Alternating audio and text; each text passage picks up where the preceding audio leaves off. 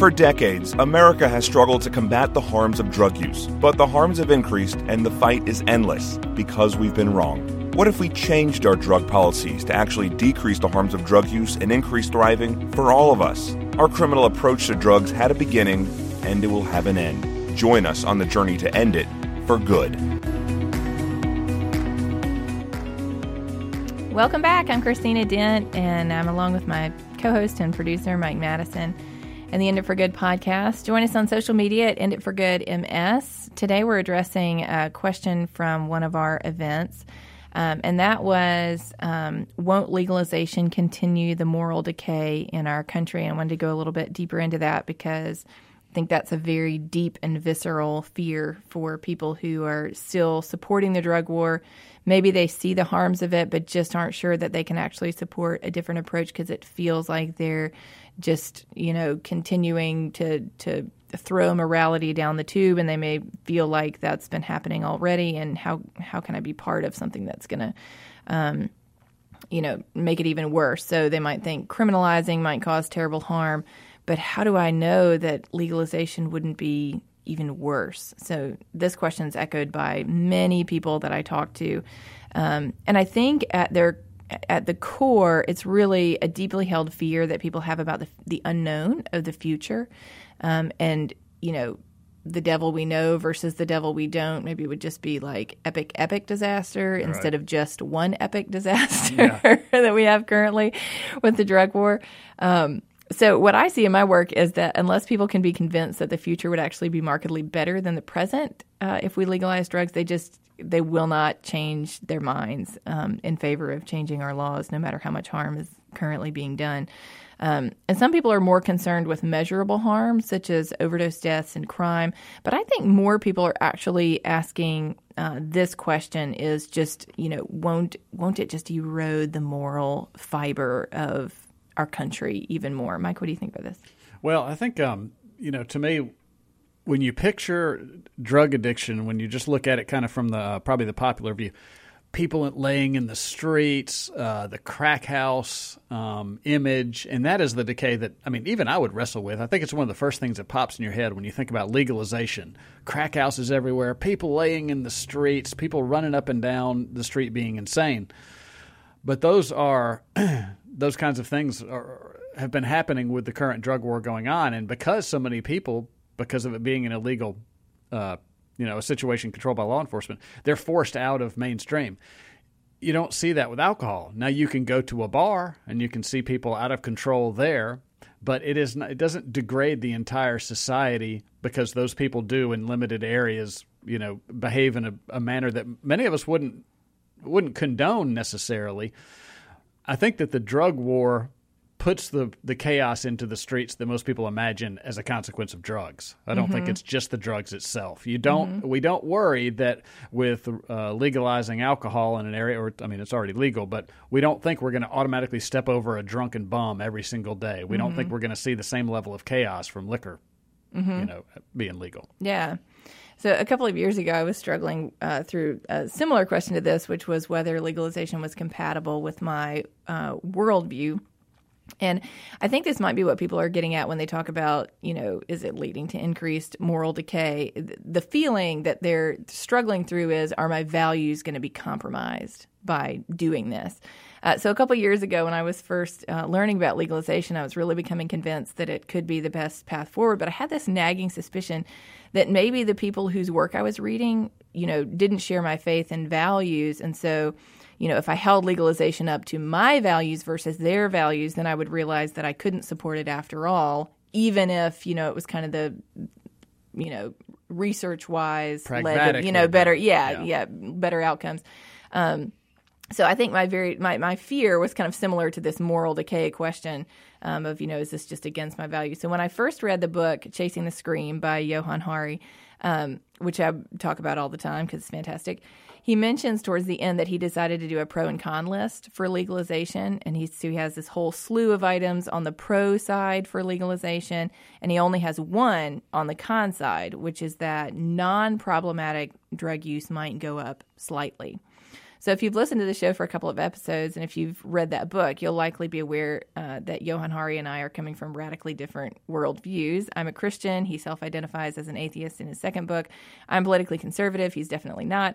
So I decided I was going to make my own list, wondering if our different worldviews and values would produce different lists of pros and cons. And I wondered what my own list would look like and if it would be clear to me which side I wanted to support as I live through the lens of Christianity.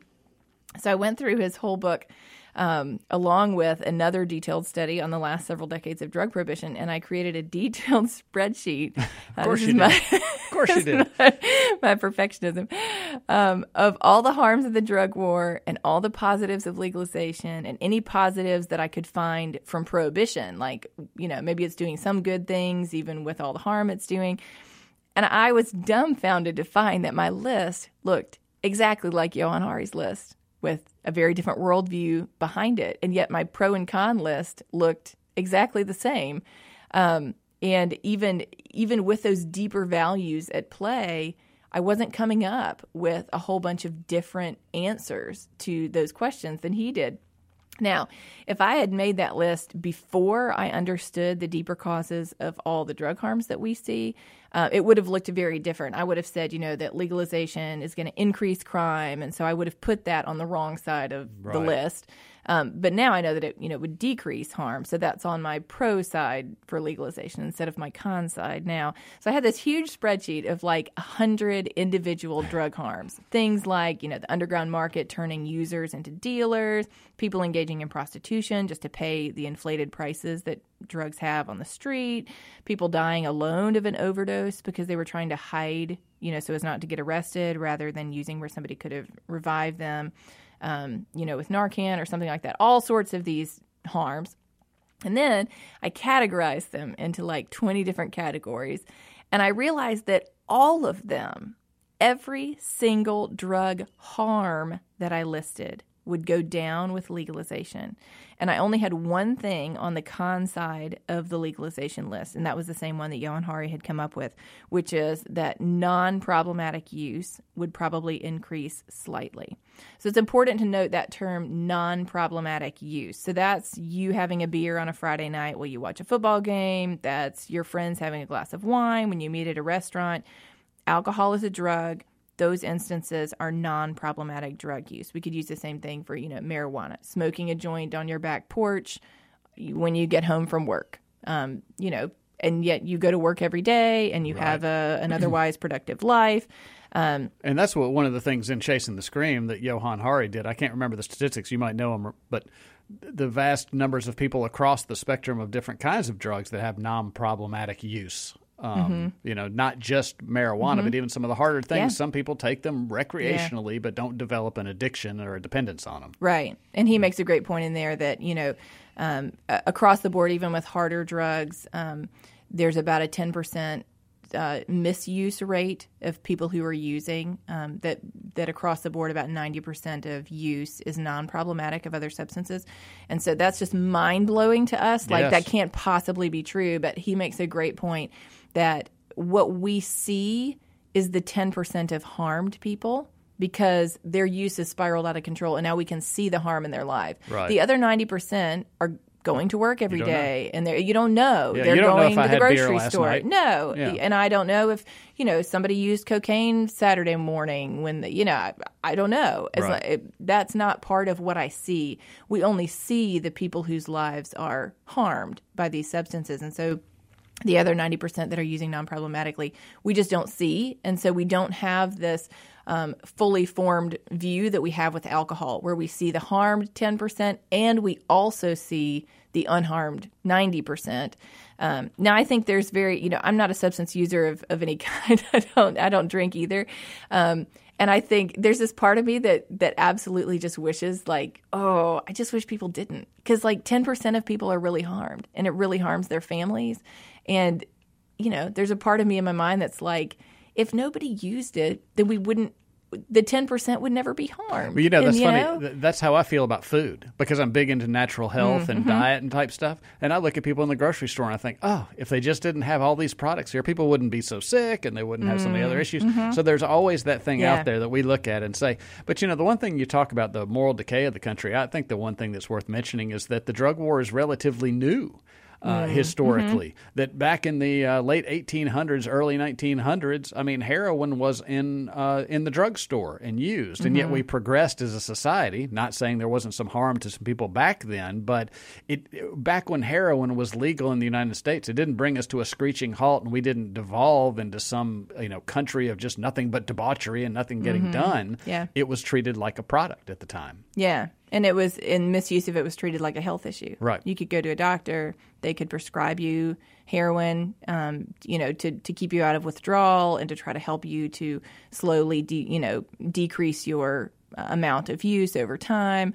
But it allowed you to, keep working and keep parenting and keep, the rest of your life on track instead of being on the streets chasing heroin, 24 hours a day. And so it's been done that way, and we were a very prosperous, as a matter of fact, it was one of the best economic times in the history of the United States was late 1800s, and there was, so we didn't devolve into something else, and I think that's something people don't even really realize. Yeah, so we have a hard time envisioning that non-problematic use for other drugs because it's hidden, but it is a very real and measurable thing that exists all around us. It's just hidden to avoid arrest. So some of you listening might scoff at that idea that use would only go up slightly. But if you look at use of marijuana in Colorado, it has only gone up slightly. And they legalized marijuana for adult use there 5 years ago. It hasn't skyrocketed. It went up slightly the first couple of years, and then it's kind of leveled off. And that's marijuana, which is by far the most popular illegal substance there is. 50% of Americans have used marijuana in their lifetime. So if use only increases a couple percentage points, even with the most popular illegal substance becoming legal, we just wouldn't expect to see anything different than that from these far less popular other substances, such as heroin and cocaine. Their even lifetime ever use rates are way lower than 50%. And yet, even with a substance that many people have tried, you make it legal, it just doesn't go through the roof. Most people are using it illegally who want to use it. I think the opening the casinos in Mississippi is kind of similar to that. I would imagine there was a big bump in people that rushed to the Mississippi casinos to check them out when they first started. But, there were a lot of people predicting, this was going to destroy our state. This was just going to take us under. You're going to have a bunch of gambling addicts. And I'm not saying there haven't been some problems along the way. I'm sure some people have done some. But the novelty wore off, and they've just been a part of society. But there wasn't this widespread chaos from bringing casinos into Mississippi. Yeah. I still don't frequent casinos. I don't either. Yeah, and they're here. I just don't use them. But. So even if you look at people say, oh, no, you can't compare marijuana. So let's look at alcohol use, the history of alcohol use in the United States. Alcohol use today is the same as it was in 1945. So it's gone up since then. It's gone down since then. It's gone up and down in between. But alcohol use has not been on an upward trajectory of skyrocketing since the end of alcohol prohibition. Yeah, there is a ceiling at which there are a certain number of people who want to use this substance, whether or not it's legal. Alcohol is legal. I can go buy it. I don't like it, so I don't drink it. But they're just this fear that we have that if something is legal, everyone will use it, and we will devolve into chaos. It just isn't true. Alcohol has been, not only has it been legal for that long, but, largely it is destigmatized, across society. People, generally speaking, don't look down on you if you have a beer or wine. So even without the stigmatization of criminalizing people who are drinking alcohol use has just gone up and down, but remained relatively the same since 1945, a time when most people would, kind of look back and say, wow, that there were some, family values back then. And, there's a percentage of the population that wants to use alcohol and the rest who really just don't. Right. And that seems to be true of other substances as well. So for me personally, as I think about moral decay, I actually think we've given up immense amounts of moral ground in order to support the drug war. Millions of people's lives have been destroyed by it. Tens of thousands have died of preventable overdoses. Tens of thousands have died in extreme violence from the underground market. I would not be doing this work if I didn't believe that it would save thousands and thousands of real people's lives. So as I see the overflowing cons category from criminalization and the almost empty category of cons from legalization, I think the greatest weight of moral decay that hangs in the balance is not what could happen if we legalize, but what is happening because we've criminalized. So how do we end our criminal approach to drugs? By changing one mind at a time. Many people are only willing to have this conversation when they are invited to by someone they trust. That's you. Invite your friends, family, and people in your circle of influence to consider a better way. At End It for Good, our hope is that people who hear will become people who tell. Join the movement to end it for good.